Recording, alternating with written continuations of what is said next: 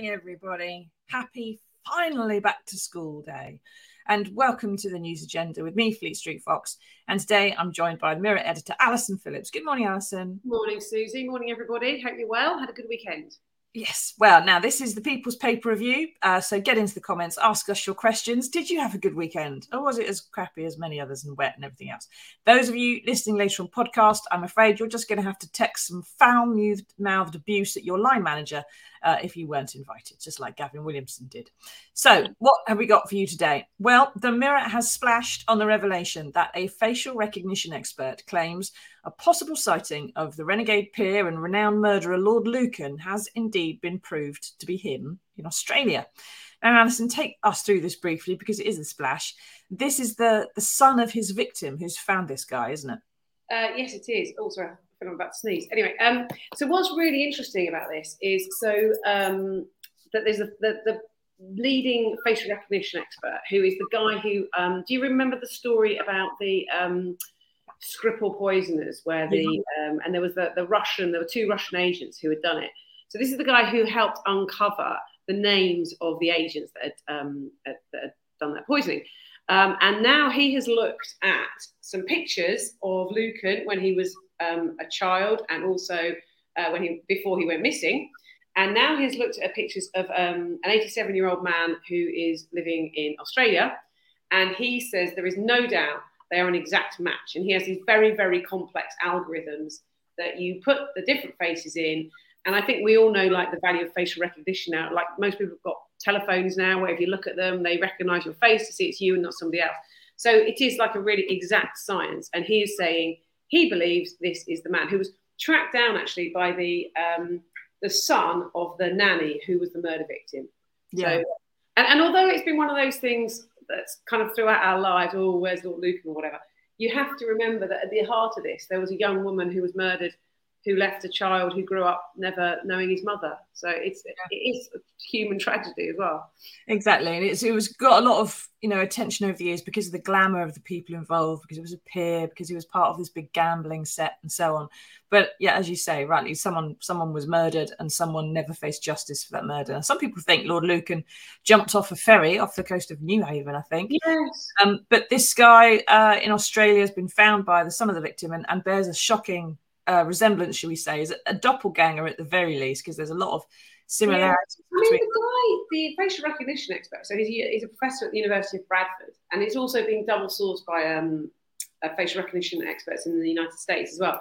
So the guy at the University of Bradford says that only if that really it could be an identical twin, that it could be that similar. I mean, the certainty with which this expert is speaking is sort of quite incredible, really. But so really, it's what happens next. So the big issue will the Met Police reopen the investigation, which they've always seemed to have been quite reluctant to do.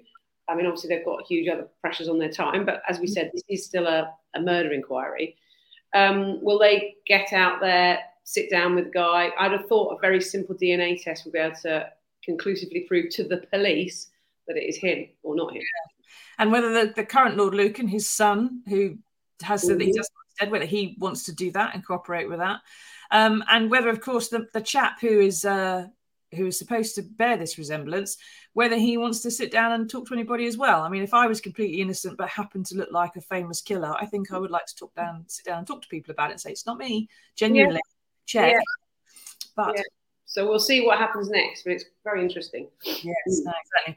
But Susan there, who's the daughter of a nuclear test veteran, says she's just reading the Daily Mirror, and a lot of nuclear test veterans are going to be doing that today. Moving on to page 18, it's a story of mine which I'm afraid is going to upset and infuriate a lot of our regular listeners and viewers, which is the leaked result of a medal review that was ordered by Boris Johnson when he was in office into the case of recognition for the survivors of Britain's Cold War radiation experiments. I shouldn't say just the survivors, actually, because it would be posthumous as well. Now, Boris said he thought there should be a medal. Liz Truss and Rishi Sunak, on their race to number 10, both backed it as well. But a Cabinet Office source has told me that the medal committee, which decides these things, has nevertheless rejected it. Now, that committee refuses to release its verdict or its details of its discussions, so we don't know why at this stage, Alison, that it's done that. The source told me he has no idea how this has happened and thinks it's an absolute disgrace, which is why it's leaked. But it just beggars belief, doesn't it? If the last 3 prime ministers all want something to happen, what on earth could stop someone in Whitehall acting on it? Well, I mean, I think that's the interesting question, isn't it, at the heart of all this?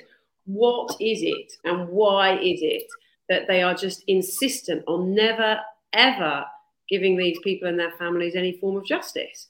And I think, I mean, gosh, Susie and people that are watching this morning who are families of nuclear test veterans will know better than anyone about the kind of the highs and lows that have been in this campaign over the years. And sometimes it thinks, yes, we're getting somewhere. I mean, particularly at a point where you've got the only 2 contenders for the next prime minister are both committing to it, you think, oh, that's got to be in the bag. And then the next thing is these sort of secretive, I was going to say shady forces within the establishment who suddenly put a blocker on it all again.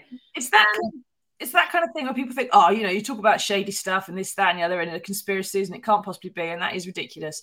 But yet, all the stuff, and I'm a realistic human being, but all the stuff I've uncovered over the years does make me think that is exactly what's happening. There's some reason why they will not hold their hands up to any kind of, I was going to say admission of guilt, really. But even though, interestingly, of course, the evidence they had came from their own reports, didn't it? That actually this had caused cancers, or in what was the number? Is it 377% people who served as within those tests? 377% more likely to have a form of cancer, which is just, that is not a coincidence, is it? No, exactly. Now, so what happened after we met Boris Johnson in June? We were invited to make fresh medal applications. The British Nuclear Test Veterans Association, I think, relied on previous applications. The Lab Rats campaign group made a fresh one. And the Lab Rats application involved evidence from a government study into the long-term health of veterans, which has found for years that there's nothing wrong and everything's fine, don't look at this, it's okay.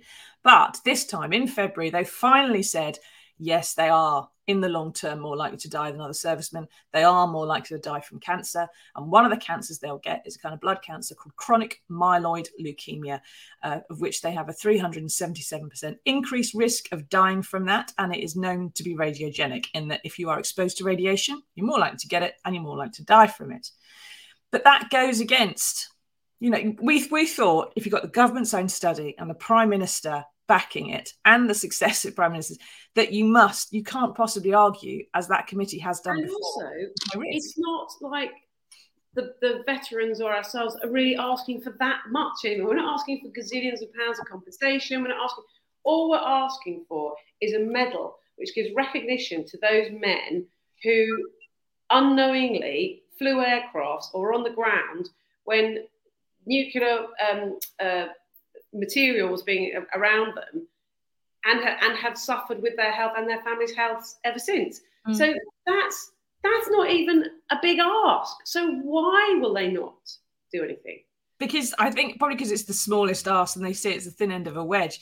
Now, get into the questions, comments, everybody. Ask us your questions. What do you think about why the government's ignoring the test veterans? What do you think about Lord Lucan's possible doppelganger, or actual him being found in Australia? Now, Susan says, you're both very right. We've been treated with the utmost contempt. The veterans deserve a medal.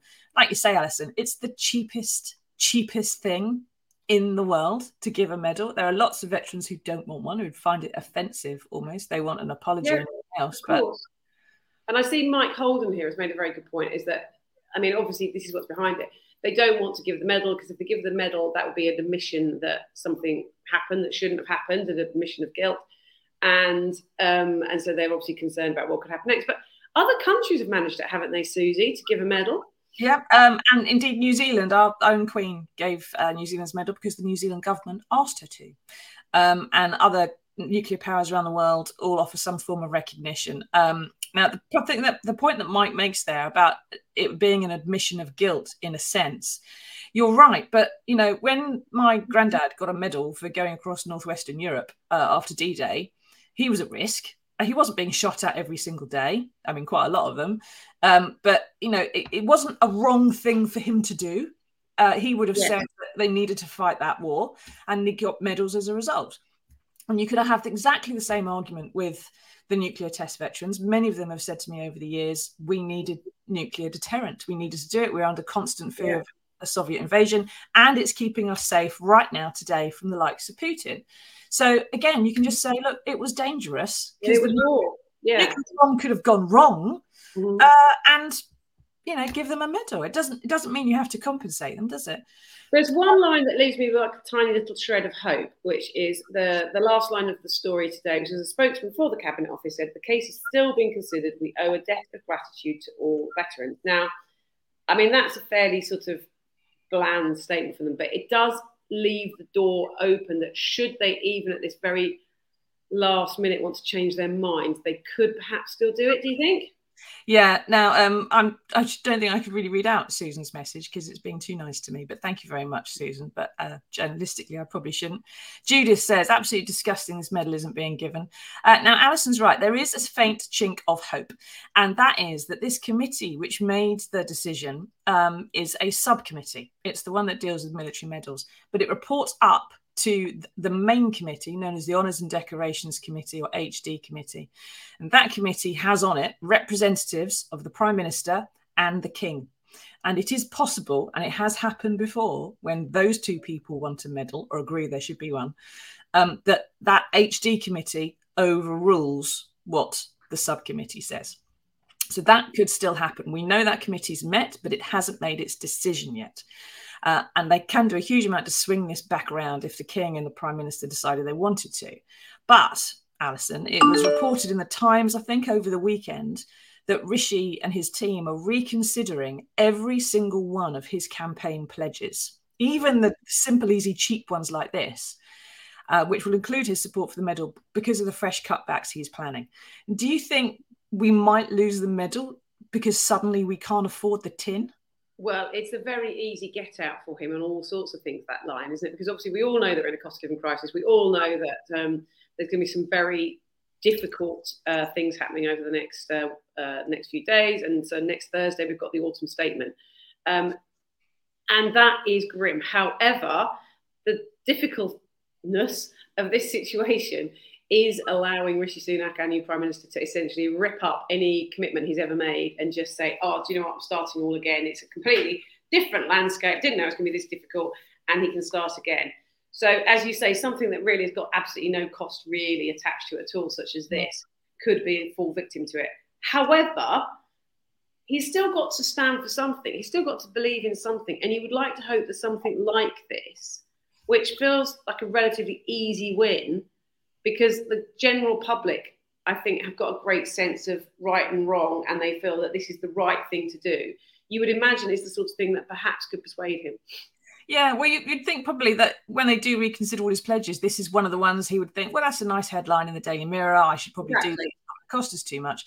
But unfortunately, while he's spending months chewing over all the other stuff he's got to spit out and undigest, there are veterans dying every single week without the recognition and honour of their government, which they deserve. So, Rishi, if you're watching, or anyone in his team, I'm sure they. I've heard that he watches this every morning, Susie. So I'm sure. Yeah, they're right now, COP27, watching us. Get on with it, sunshine, is what we will say. Otherwise, we're coming after you. Now, get into the questions. Keep asking us what you think about this. Do you think it's time for a medal? Do you think this is the least important thing on Rishi's desk and he should be doing something else and concentrating on other things? Let us know. And I should say as well that Labour are going to be tackling the government on this issue of the medal at 2:30 this afternoon in the House of Commons at Defence Questions. So we're going to be carrying that as a special treat for you on these channels on the Mirror's Facebook page later on. So tune in 2:30 and they will be here. Okay. Now, speaking of other things that Rishi doesn't want to do, he's at COP27 this morning in Sharm el-Sheikh, showing Britain leading the fight against climate change on the world stage, having been persuaded he ought to. And he will be announcing several £100 million worth of funding to help things along. But Boris at COP26, billions, and it doesn't look like they've been spent. Elsewhere in the paper, we're reporting that there's going to be the biggest nurses' strikes in the NHS since its inception. And we've also got in the paper a call from campaigners and metro mayors for Rishi to introduce, there it is, a universal basic income to cut poverty and enable people to buy the absolute basics of life. Now, Alison, I can remember during the pandemic, he was supposed to be considering this then. And said, oh, yes, everything's on the table. And of course, instead, he opted to waste billions on business support loans that were targeted by fraudsters and furlough, which didn't help everybody. What do you think the chances are of him actually doing any of this stuff and making it work? Well, on the basic income, I think that's incredibly unlikely. And I would imagine the people that have signed this letter to him are kind of aware how unlikely it is. I think Andy Burnham signed it and Jack Monroe, the poverty campaigner. But I think what is still interesting is putting it on the table as a concept. So they trialled it recently in Wales, where I think they took lots of young people and they gave them this basic income and just sort of said, right, okay, here you go. What can you do with it? And it's this idea that if people have got money, they spend money, it boosts the local economy, it keeps them in work, and it does more to sort of reduce inequality. I mean, there's so much interesting stuff around inequality, and that in the more unequal societies are, the worse the health outcomes are, the worse the crime is, the worse the sort of general well-being is of the entire population, the richest people and the poorest people. And the happiest, most productive, least crime societies are those where you've got less inequality.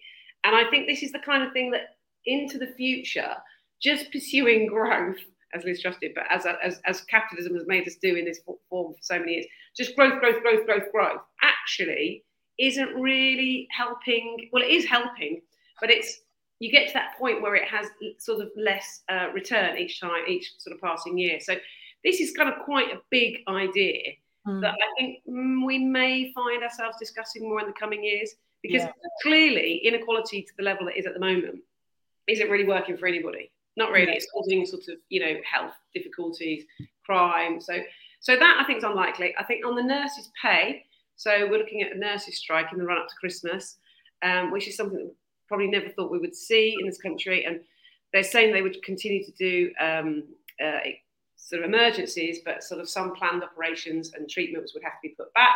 But, I think, we can see Ree there saying that she supports it. And I think many people in the public will support it, because we saw what the nurses and the whole medical profession did during COVID and the sacrifices they made. And then you come out the other side of it, after everyone was all busy clapping from the doorsteps, come out the other side of it, and then you've got nurses having to use food banks. You've got people dealing with it in terrible hours, in intolerable conditions, and just the workload going up and up and up, and no financial or not sufficient financial reward for that. And it's going to be really interesting to see what happens, because it's a tough old show in the NHS at the moment. Yeah, and all previous wage increases, which were below they're effectively a real terms cut, but any wage increases they did have in the past few years, thanks to Rishi, had to come out of existing NHS budgets. So you get cuts elsewhere, and that's not sustainable either. But it would be worth pointing out perhaps that universal basic income in Wales is being trialled for children who've just left care. So they have literally no support network whatsoever. They've been institutionalised and they have no parents or family to look after them. So it gives them a home, it gives them the ability to pay for the basics, and it gives them a start and a foothold to get on and get up. And that may be the kind of thing where, if it was introduced, it would actually save us billions and billions and billions and billions of pounds in health costs, crime costs, homelessness costs, everything. The big problem with it, actually, I think for politicians, is selling the idea to the public, because people think, hang on a minute, why are these people getting all this money and they're not working for it? And no, this doesn't seem fair. And I think that's why I think this is an interesting letter, because it's not going to happen now, obviously, but I think it's going to get people to start talking about it. And okay, so you spend money here, but you might save money further down the line, like you say, Susie. And we've got to start having these conversations in a more longer term, grown up way, rather than, that knee-jerk reaction of like, well, somebody else needs to be punished, which I think is unfortunately where a lot of the national debate has come. Exactly. And perhaps there's some way of tailoring a universal basic income. So it's not quite universal, but everybody kind of gets a chunk of it. Saying people that you can have a cut in the basic rate of income tax, for example, doesn't work if you're not working. Yeah. You're not gaining anything from that at all, are you? Now, I know that there are people in the comments talking about Tory sell-off and so on in the NHS. It happens every time we discuss this, so we're not going to raise those questions on screen, but we do see you and we hear you and everything else. Now, keep asking us your questions. What do you think about Lord Lucan being found? Do you think he should be deported and brought back to Britain? Do you think there's any chance of that? If he's 87 and he's managed to stay under the radar all this time, do you want him to be left in peace and quiet, or do you want Sandra Rivett's son to finally get some justice? What do you think about the Nuclear Test Veterans Medal? Should Rishi overrule it? Should the King step in? This is the kind of thing which technically is supposed to come from the King. He's the fount of all honours, but he does have to do what he's told as well. So it's a bit of a sticky wicket for some of them, but hopefully when Rishi comes back from COP, if he's any COP at COP whatsoever, he'll want a nice headline. We've got one ready and waiting for you, Rishi. And if you don't give us a nice one, we'll give you some stinkers. First off, there is some good news in the world, and we've managed to find it for you. Here it is.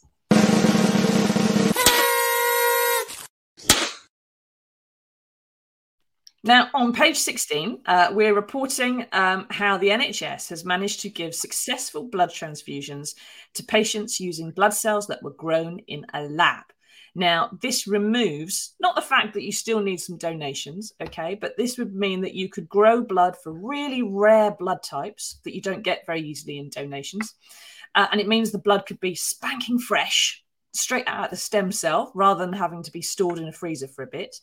And if you have had, as we've had recently, haven't we? We've had problems with blood supplies where they've gone a bit low. You're never going to have that situation so long as you can keep your grower going. So it could be really beneficial. But I suppose the question is, Alison, is this proof that when your government's let you down, science can always perk you back up? Yeah, I mean, gosh, isn't that the case? I mean, where would we be without all the scientific kind of breakthroughs in health over the last few years? This is an amazing story.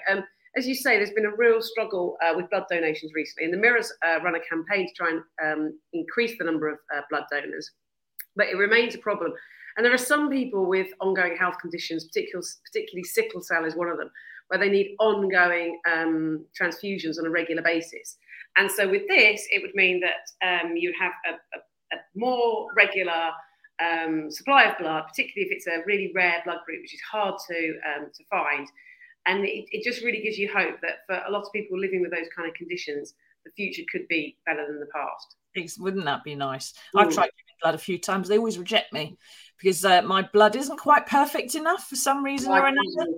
And it's the kind of thing where, because I've been a reporter, I've just had a life living on Scotch eggs and Ribena, but and vodka in the evenings. But the trouble is that, you know, if you want to give blood, and sometimes they have to have really high standards, so they can actually manufacture it to those high standards. So much easier for so many people. It really would. But I mean, a big shout out to all the blood donors out there, because that is an amazing thing to do. I used to do it, and then apparently my pulse or whatever it is so slow that it's taking so long, and you have to give it within a certain amount of time. And if you haven't done your amount in a certain amount of time, then it has to be thrown away. You've got sluggish blood. Is that what you're saying? I was too slow for them, and I had to be jettisoned. Anyway, the editor of the Mirror has got lazy blood. Yes. Can't be bothered to leave her veins. I have. We'll have to wait. Now, Mike says, Lord Lucan would be a more welcome entrant into the celeb jungle than a disgraced and incompetent former health secretary, and it'd be the scoop of the decade for Ant and Dec. I don't know, though. I think if they actually got the disgraced Lord Lucan in the jungle, I think the people who are upset about Matt Hancock in there would really find it. I wonder whether, I did watch it last night, I thought it was really good. I wonder what the viewers will think, though, when Matt Hancock turns up, because it's going to completely take it from being a fun, great, good feel-good programme into something that feels a little bit horrible. Yeah, I suspect some of the people there, and it was really funny when you see them all meet each other at the start, and they were like, oh God, who's that? Oh, I'm Boy George. Kind of thing. And so is someone off Hollyoaks? Oh, I don't know. Yeah. They have no idea who each other are at all. But I suspect some of them are slightly better informed. Mike Tyndall, Jill Scott, for example, and they might see Matt Hancock walk in and go, I don't like you. And there'll be some unhappiness, which is probably why they have recruited him, I expect. Yeah, imagine. Now, Roxanne says, basic income would be a dream for us on low pay, so we have to claim benefits, and the King should step in before any more of the test veterans die. Please, King Charles, I know you watch too. Trouble is, you have to make very humble addresses to the king. He doesn't like being told what to do. He is the king, and he's only just got to be the king. So starting to tell him what to do straight away is probably a bit much. But I think the nuclear test veterans who served his mother so well in the first year of her reign, 1952, when they exploded that first atom bomb, and kept this country safe ever since. I think that her son should try and recognise them in some way, if at all possible. Now, Eileen says, nurses and others working in the NHS deserve a pay rise. Lots of people deserve a pay rise, Eileen, but it's a case of where the money comes from, isn't it, Alison? Well, but I do think the nurses do deserve a pay rise. I do think, these are true public servants, and they serve the rest of us when we need it more than any other time in our lives. And I think you have to show what you value, and you do that or how you spend your money. It's like with our own money, isn't it? You spend it on the things that you value. And at the moment, as a society, we're not spending it on the things we value. And I think that's really sad. Yeah, exactly. Right, I think we've got one more question to answer before we toodle off. Lynette says, my uncle is one of those test veterans, and his son, and yeah. Oh, Lynette.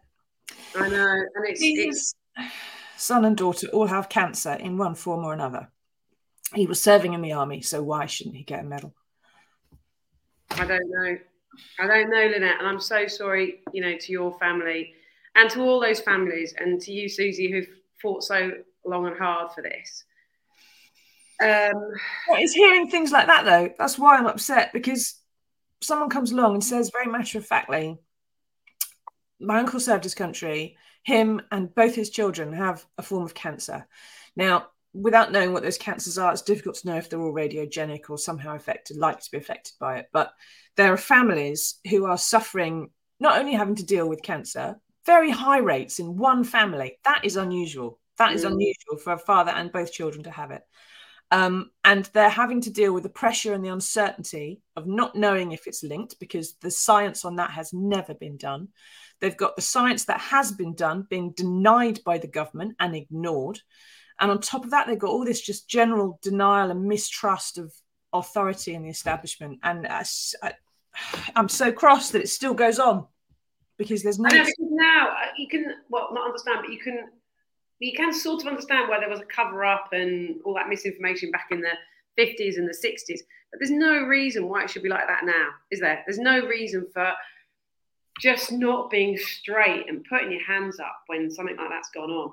The entire reason why we are worried about Vladimir Putin firing even a tactical nuke, why Liz Truss apparently spent every day in office looking at the prevailing wind conditions, is because we know that even a small amount of radiation causes incredible damage. We know that uranium isotopes only get half as bad after 4.5 billion years. That's why it's a weapon. And to say that the men closest to it weren't hurt by it is...